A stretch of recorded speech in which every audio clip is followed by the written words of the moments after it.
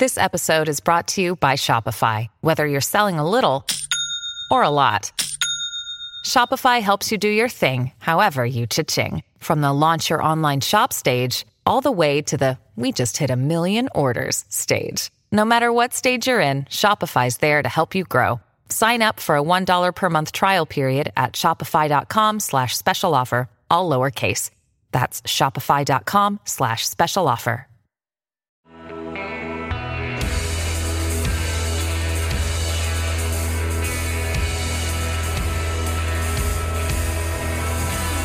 Welcome to Off the Record with Paul Hoods here on WKXL, AM and FM, streaming live over the internet at nhtalkradio.com, where you can find our shows archived for your binge listening pleasure.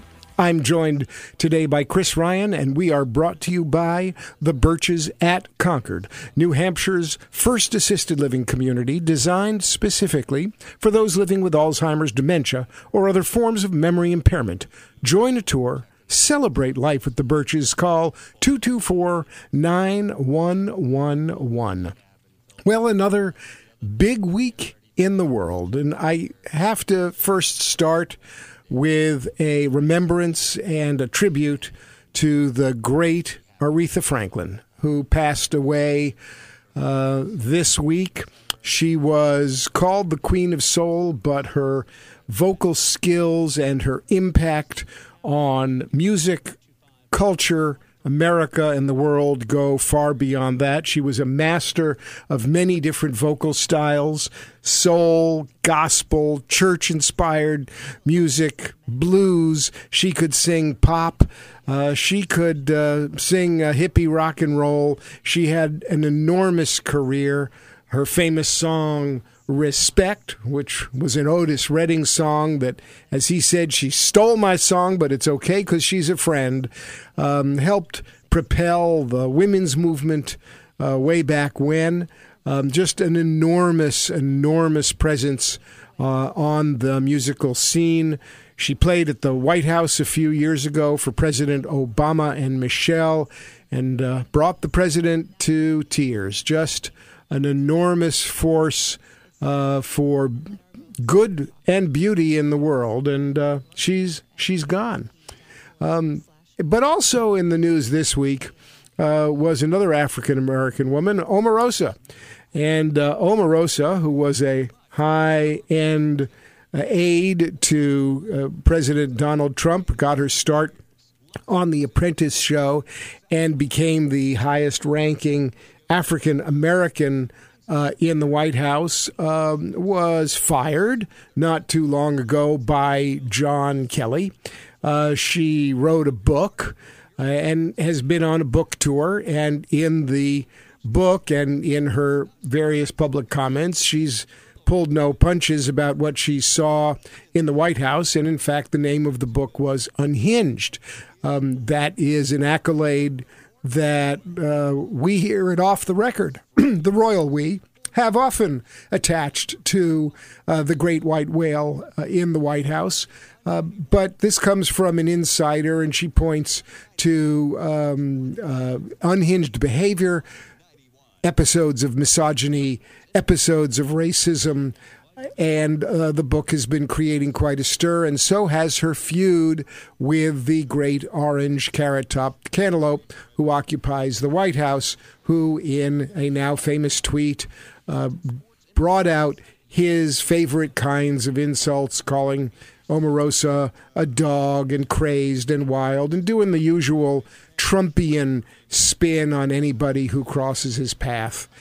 And the whole episode got me thinking. I mean, the world of media, and here I am on the radio, talks about the Trump tweets because it causes our heads to explode. The idea that the President of the United States would demean and debase the office repeatedly and insult people and engage on a petty, childish, psychopathological level as the carrot-top cantaloupe does is somehow deeply disturbing to those of us who love our country and love democracy and have hope for a better future, because we can't imagine how anybody like this great white whale can occupy the White House and debase it so.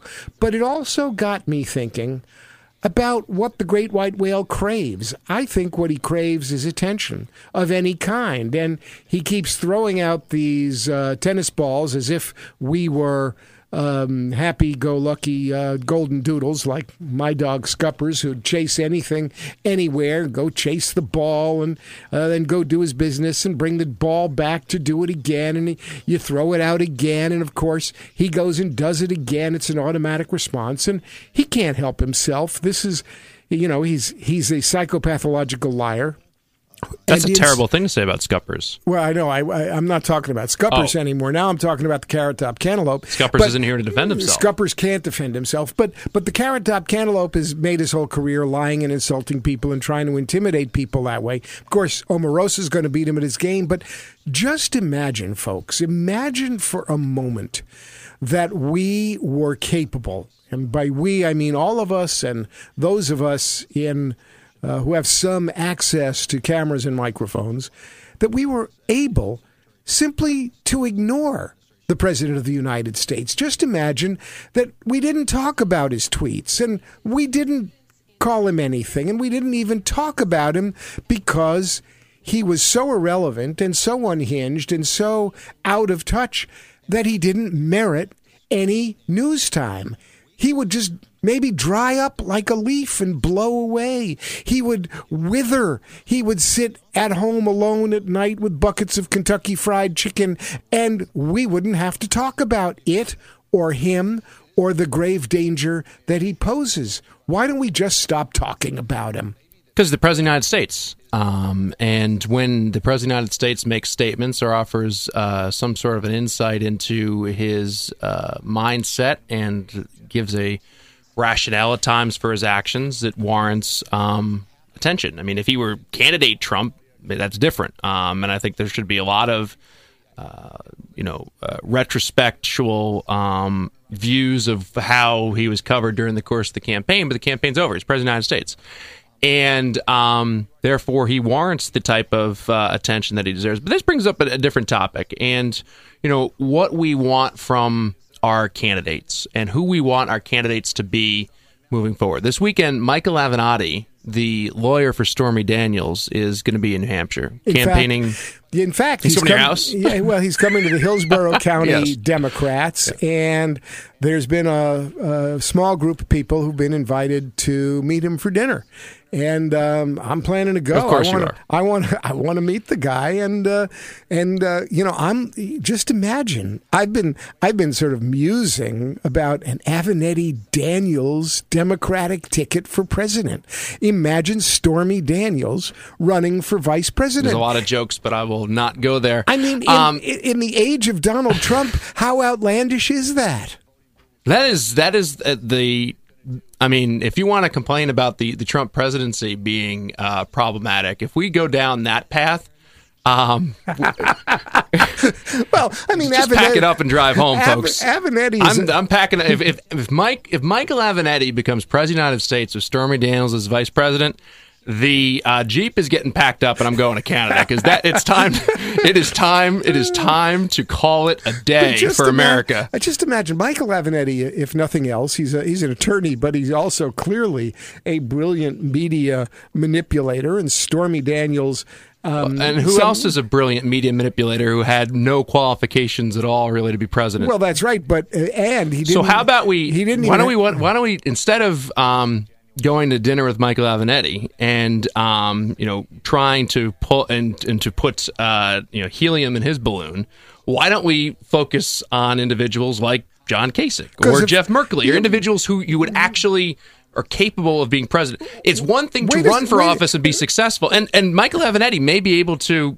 I have no doubt that he is going to be able to be successful, and he's going to be able to say a lot of things. He's going to get a lot of airtime. He's going to be able to debate, but if we're going to move in a direction where we just have a bunch of clowns who are going to run for office and not individuals who are qualified and capable and understanding of the issues that are facing the American people, the people of New Hampshire, we're in trouble.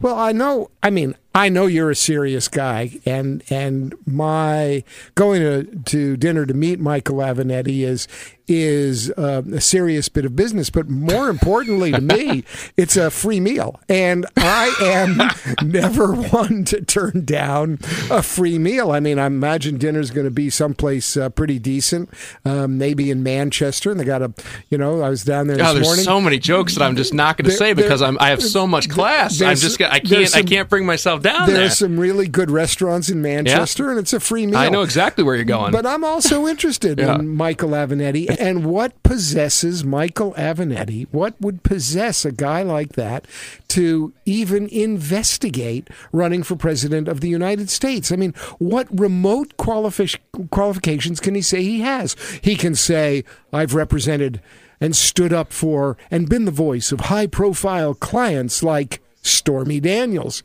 Stormy Daniels has about the same qualifications to the vice president as Avenatti has for president. They've both been in the press a lot. They've both been public figures. They've both had careers in media, and I suppose with Avenatti, although he's an attorney, you could say he's turned it into a media career because that seems to be mostly what he does. And we can see this is the way.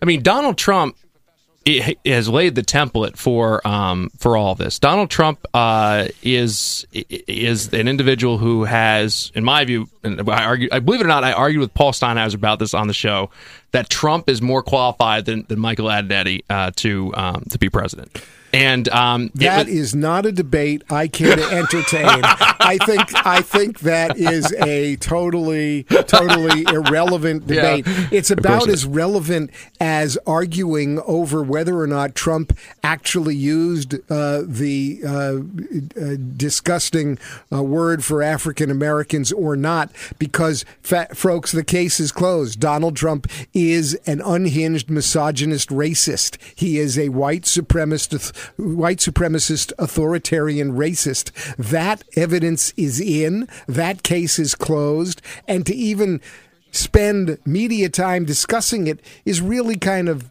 beside the point. There's no need to discuss it. We know he's a racist.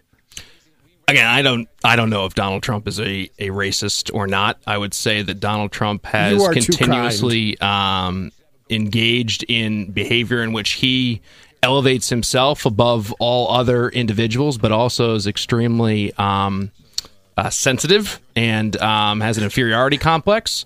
But he views himself as being the superior being. He is a white male, and you can go from where you want in regards to that. I think you finally hit on it.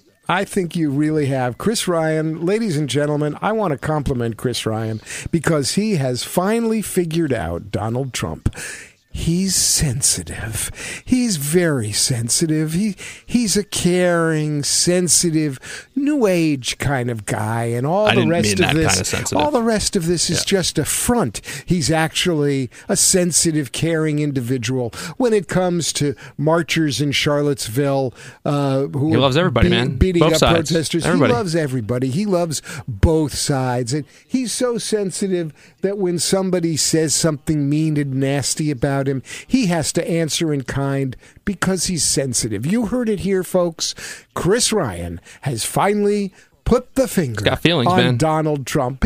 Feelings, nothing but feelings. And that's the word for Donald Trump today. Don't hurt his feelings, or he'll try to hurt yours back. It's Off the Record with Paul Hodes here on WKXL AM and FM, streamed live over the internet and archived at nhtalkradio.com, where you can binge listen to your heart's content. Brought to you by the Birches at Concord, New Hampshire's first assisted living community designed specifically for those living with Alzheimer's, dementia, or other forms of memory impairment. Join a tour, celebrate life at the Birches, call 224-9111. And don't go away, we'll be back after a short break to talk with Jason Rosenstock, our guy in Washington, D.C., to talk about what's going on with money, the economy, taxes, and crooked banks. We'll be right back after this. Welcome back to Off the Record with Paul Hodes here on WKXL AM and FM, streamed live over the internet at nhtalkradio.com for your binge listening pleasure. We're brought to you by the Birches at Concord, New Hampshire's first assisted living community designed specifically for those living with Alzheimer's, dementia, or other forms of memory impairment. Join a tour. Celebrate life at the Birches. Call 224-9111. Well, I'm really pleased to welcome back to Off the Record one of our favorite guests, our guy in Washington, and we'll talk a little bit more about that in a moment, Jason Rosenstock of Thorn Run Partners, an expert on financial matters and financial affairs with long experience in Washington, D.C., both serving the people of the United States and speaking to the representatives of the people of the United States. Jason, welcome back to Off the Record. Great to be back, Paul. So I find you in a different kind of Washington. Where are you at the moment? I am in Washington State at the moment on a small work trip, and was pleasantly pleased to find that there's a Mount Washington on the other side of the country. Although I think it's a little bit taller. It's either a little bit taller or a little bit smaller. I can't remember than the famous Mount Washington of New Hampshire. Well, it's very cool to be a bi-coastal Washington guy, so I can call you my bi-coastal Washington guy, which is always fun. But meanwhile, there's been some interesting doings on the financial affairs front. First of all, in no particular order, in terms of the general economic news, where there's been a debate over the impact or not of the tax cuts that the Republicans put through and that President Trump signed, and what they're doing for business. And I'd be interested to hear from you what folks in the financial sector are thinking in general about the economy and how it affects the banking business. There have been some regulatory changes that are ongoing in terms of the banks and what happened with the Dodd-Frank's legislation. And then the third thing, and maybe we could start with the third thing, is the trial of Paul Manafort had a lot to do with both the domestic banks as well as the international banking system. And I'm curious about your reflections on what the Manafort trial reveals about domestic banks and how they operate or function or don't function, and whether or not any of the evidence in the Manafort trial might lead to further action in Congress. That's a lot of great questions, Paul. So, I mean, I think, the Manafort trial has really captivated much of the media for a variety of reasons. Obviously, its connection to the president and the campaign. I think this is the first of what will be many trials on this issue. And this one was really about tax evasion and some money laundering and some wire fraud, as you alluded to.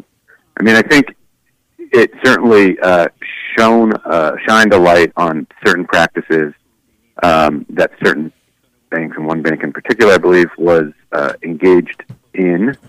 But in terms of, whether it will drive for change, my guess is probably not, largely because I think that the rules are good. It was, you had a bad actor who was evading them, but got caught. So I think in some ways the system worked. And so I think it's unlikely to drive substantial changes, although there might be some, sort of more discrete or sort of granular around the edges stuff that someone might want to advocate. I'm not really sure that the trial specifically has highlighted what that is at this point, but it could be justification for some sort of future action. So I'm curious about the following. At the Manafort trial, the CEO of the bank, which supplied a lot of his domestic loans at a time when clearly he and or Gates were putting out false information as well. But Manafort had a relationship with the CEO of the bank in which the clear implication and some of the evidence showed that it looked like Manafort was promising the CEO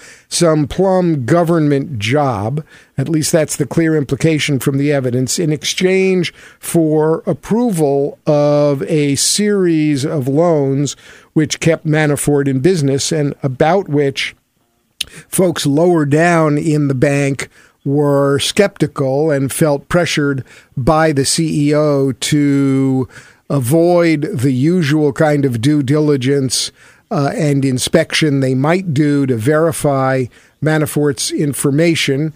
And as a result, there has been some talk about whether or not the CEO might be termed, at this point, an unindicted co-conspirator in some of Manafort's schemes to obtain money under false pretenses. What, if anything, in our banking regulatory scheme deals with that kind of situation where the CEO has some special interest, pushes for approval of something which is outside the bounds of the usual process, avoids the kind of due diligence that a fiduciary or the chairman or CEO of a bank ought to be involved in. Is there anything other than the criminal process that allows banking regulators to take a look at this? And were there any warning signs that anybody's pointed to where banking regulators should have been more diligent in figuring out earlier what Manafort was doing with these bank loans? And it's really an open question. I ask it not just serving up a softball, but I don't know, and I thought you might. I don't know the specifics as there are in terms of what laws are on the books in terms of civil or other opportunities to bring charges. I would suspect that there are a couple of things. One, outside of the bank regulators, the bank, I believe, has a board and an independent board, and should be made aware of those allegations, those issues as they come up. I think there are,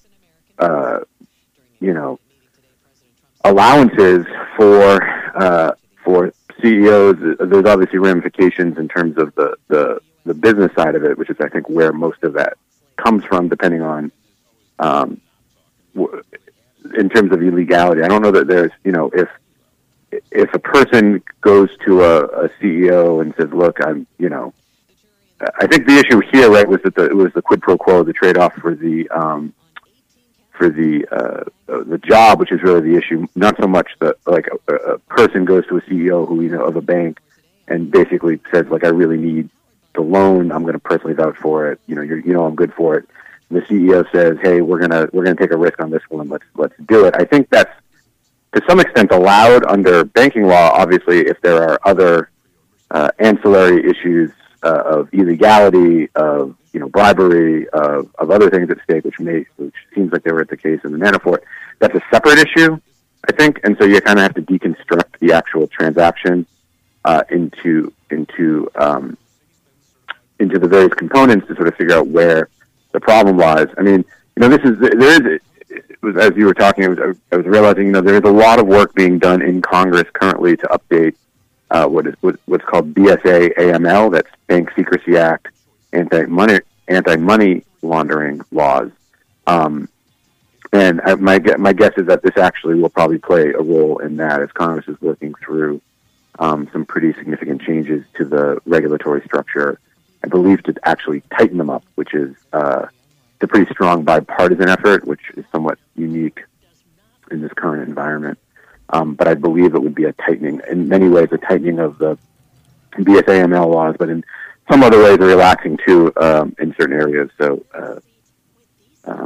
of sort of, for smaller banks and banks that aren't doing, international transactions and stuff that has to file reports. And one of the things that law, I believe, which was written in the 70s, hasn't been updated, so that in terms of the amounts of money that trigger thresholds for reporting and things, I think there's a unified belief that needs to be raised because it's not really relevant to the transactions that are right. And Manafort's scheme for obtaining money and hiding money, obtaining money for fraudulent loans to keep himself afloat involved banks all over the world, and particularly in Cyprus.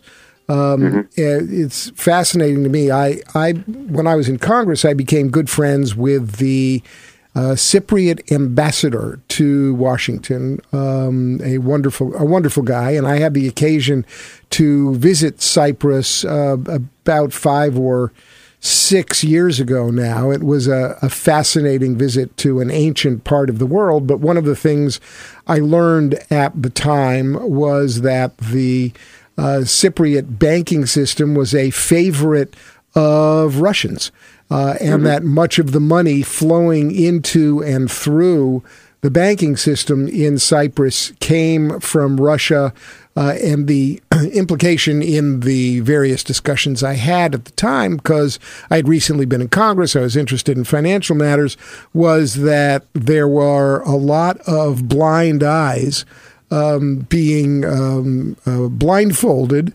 because people weren't asking questions about where the money was coming from, who was putting it in, what its derivation was, and that the banking laws in Cyprus were not only lax, but inviting to people who may have gotten their money illegally, and it just didn't seem to matter. But the banks in Cyprus were clearly being thought of as a convenient way station for all kinds of Russian mob money. So it's no surprise that Manafort, who made his career advising Putin's puppets in the Ukraine and other places, would try to use the banks in Cyprus as part of his scheme for money laundering and tax evasion.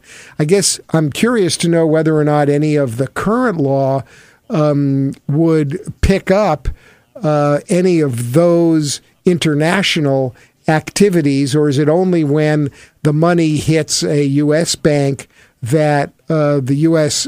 banking laws are able to track and find out what's going on with domestic reporting requirements? That's an interesting question. I believe the U.S. law would, it depends, I think, on the structure of the international bank. If they had U.S. Subsidiaries or U.S. presence, my guess is then that the U.S. banking laws would apply up the chain to a certain point. But, my guess is that a lot of that is, it's picked up with the U.S. banks only, but, he's got to bring the money back in some capacity, I think. And so there's some manner of tracking, that goes on there. Interestingly enough, in regards to Cypriotic banks, I also believe that our current Commerce Secretary had a significant ownership in a very large Cypriotic bank that was favored by Russians. I'm not sure if it was the same bank that Manafort used, but and he may have disgorged that interest prior to becoming the Commerce Secretary. But Wilbur Ross was, famous for using these banks, which, as you alluded to, are well known as way stations for suspect. It's just another part of the Trump-Russia connection. You gotta follow the money, and if you follow the money, you end up at the banks. And his Commerce Secretary, his campaign chairman, it's all of a piece. Well, this is Off the Record with Paul Hodes on WKXL AM and FM, streamed live over the internet at nhtalkradio.com.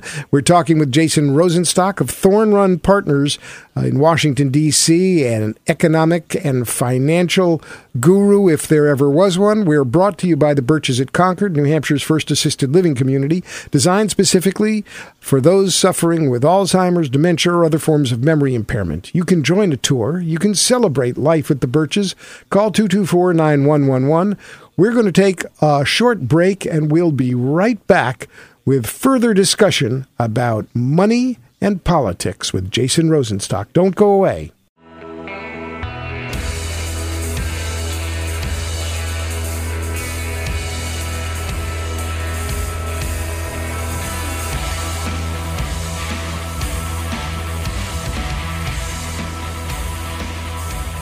Welcome back to Off the Record here on WKXL AM and FM, streamed live over the internet and archived at nhtalkradio.com for your binge listening pleasure. Brought to you by the Birches at Concord, New Hampshire's first assisted living community designed specifically for those living with Alzheimer's, dementia, or other forms of memory impairment. Join a tour, celebrate life with the Birches. Call 224-9111.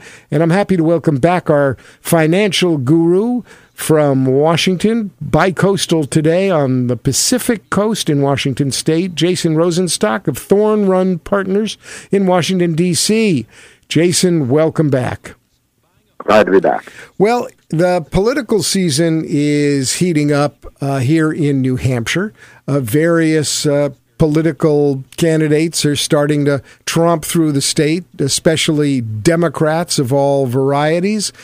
Jeff Merkley's been here recently. We've got others. Michael Avenatti, Stormy Daniels' lawyer, is coming to speak to Hillsborough County Democrats this weekend. So the presidential primary is on people's minds. And from a financial perspective, I'm curious whether or not you could share with us some of what you're hearing about the buzz on the tax cuts in Washington, D.C. How are they playing with the cognoscenti talking heads, but more importantly, how are they playing in the financial community? What are bankers seeing in our economic future and forecast, and how are banks doing, and what are legislators thinking about rolling back regulations? Sure. So, I mean, I think in terms of the tax cuts, they have it's a mixed bag in a lot of ways. I think that the banks, like many corporations, benefited from them, and I think most recently, Treasury put out some regulations that allowed financial services companies, I think beyond banks, to really take advantage of some of the what they call pass-through reductions in terms of lowering a corporate tax rate.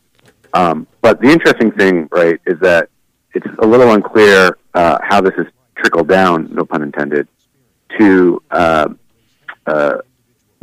average working Americans. The Republicans in this last special election that was in Ohio to fill the remaining term of a congressman who sort of abruptly resigned Washington to go be a lobbyist in Ohio, actually, not even in Washington. The Republicans barely held on to that seat, which was a reliably Republican district for 35 plus years. I think Trump won it by 25 points. And they had been campaigning early on the tax cuts and the benefits of the tax cuts, and it just didn't seem to have any resonance. And so they switched tactics towards the end and sort of really campaigned against Nancy Pelosi, tried to tie the Democratic candidate to Leader Pelosi, and that may or may not have worked. Or maybe obviously there were strong structural benefits to the Republican Party, but this thought that they're just going to be able to campaign on tax cuts and constantly tell people that they're taxing them less seems to not be resonating the way it traditionally has. And I think as it potentially exacerbates the economic divide between the haves and the have-nots, there's some real risks for a populist backlash, particularly I think in the presidential, where you sort of see, particularly on the Democratic side, populist type candidates like Elizabeth Warren and Bernie Sanders, potentially even Stormy Daniels' lawyer, who I think I saw the other day put up his sort of where he stands on various issues on Twitter. So he's clearly at least running for president. I don't know how serious you want to take his candidacy. But I think that's sort of, where it stands on terms of the tax cuts.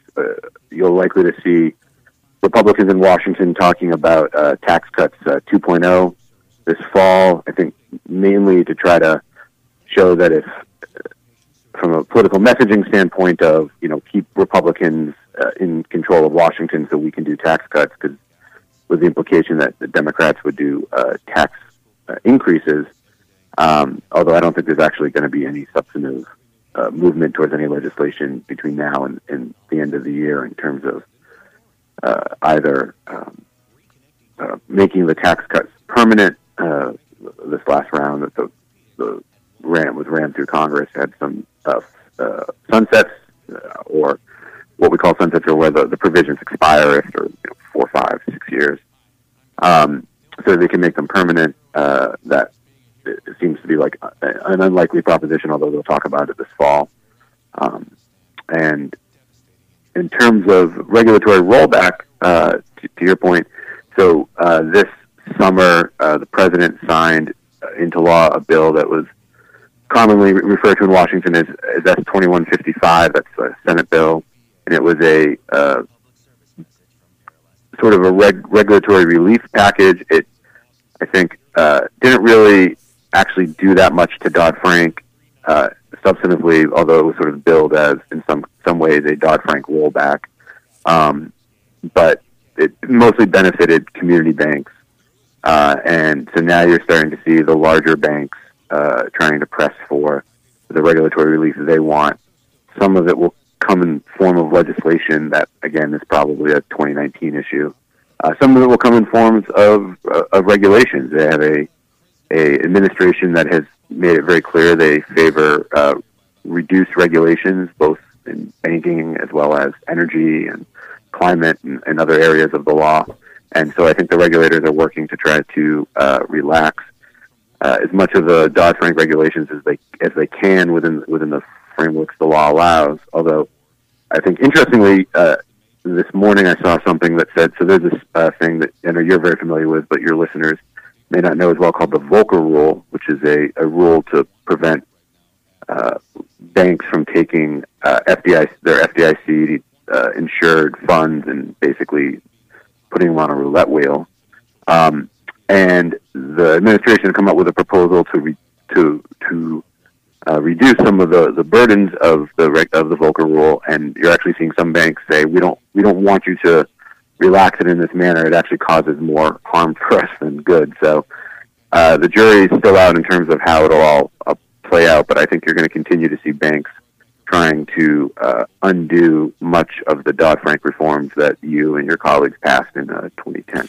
Well, when we dealt with the fallout from the financial system collapse of 2007, 2008, it became clear that some of the excesses in the banking community and the lack of oversight needed to be corrected. We thought that as I recall, and please correct me if my memory is faultier than I think it is, but the Volcker Rule had been abandoned prior to the collapse. It was one of the factors that we thought contributed to the banks taking depositors' money and basically, as you said, putting it on a roulette wheel to invest in all the crazy derivative instruments and investment vehicles that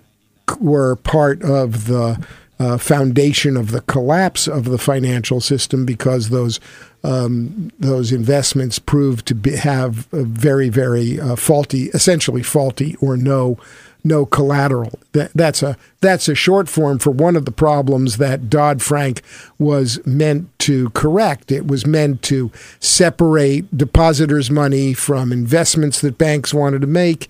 It was meant to require banks to hold more capital in reserve to withstand shocks to the system. It required some more accountability and stress testing by the regulators of the banking system, all frankly seemingly pretty straightforward and to me not very radical reforms. one of the things that I was concerned about when I was a congressman and tried to do something about, but to no avail, was that I thought that the regulations that had been passed in Dodd-Frank did sweep up community banks in the regulatory scheme when the community banks, as I saw it, were victims of what the big banks had done and had not been the causes of the collapse of the financial system. And I thought that we would be imposing an unnecessary burden on the community banks. And in New Hampshire, we have a strong community banking system. And I thought those regulations should have figured out exclusions or exemptions. So I'm assuming that there was bipartisan support for Senate Bill 2155, which relieved some of those financial burdens for community banks. Yeah, there was. There were, I think, 16 Democratic senators who voted for it, and then a fair number of House Democrats. I don't remember the exact number off the top of my head. The bill took a lot of heat from the left as a throwaway to the big banks, which I don't think was really an accurate description. And then there was another provision that got pretty controversially elevated that I think caused a lot of grief. But, that was a good example of sort of how partisan politics have become in many ways, and that it seems to be for many, unfortunately, that the perfect has to be the enemy of the good, and that if for many liberal Democrats, I think in particular, this is the way we would do it, and if the Republicans offer something and then you work out a compromise, the compromise by itself seems to be tainted if it includes any of the Republican proposals in it, and so it becomes challenging to get things in Congress. It only exacerbates the gridlock. So, it's kind of miraculous that this bill was able to get through, and I think it's really a testament to the skills and talents of some of the moderate senators on both sides of the aisle who sort of worked it through the process, and then sort of had teed it up so that the House Republicans were sort of boxed in and unable to make really any substantive changes to the bill. When the bill passed the Senate, I think, as I said, it was 16. I think it was like 67 to 43. And I believe our New Hampshire senators... I believe both voted for it, right? Yes, both Senator for Shaheen it, and right. Senator Hassan both voted for it. In traditional good New Hampshire examples of moderates trying to do the right thing. But then after it passed the Senate, Chairman Jeb Henseling, who's the House Financial Services Chairman, I remember him well. Yes, made some statements that he wanted to. He appreciated the Senate's work, but the House had passed all these other bills, et cetera, and they were going to try to change them. And then he came up with a list of like 32 of the bills that he wanted it some version included, and lo and behold, at the end of the day, none of them got included, and he was forced to sort of swallow his pride a little bit and cut a side deal, supposedly about to get some of those other pieces of legislation considered in another form. That how that ends up playing out has yet to be determined. But the bill passed unchanged by the House, and then the president signed it. So I think it was an interesting sort of example of how legislation can move in these divided times. Well, Jason Rosenstock, thanks so much for joining us. It's Off the Record with Paul Hodes on WKXL AM and FM, streamed live over the internet, archived at nhtalkradio.com, brought to you by the Birches at Concord, New Hampshire's first assisted living community designed specifically for those living with Alzheimer's, dementia, or other forms of memory impairment. Join a tour, celebrate life at the Birches, call 224-9111. Jason, have a great day, and we'll talk to you again soon. Thanks a lot, Paul. It's Off the Record with Paul Hodes, folks. Don't go away. We'll be back to wrap up after this.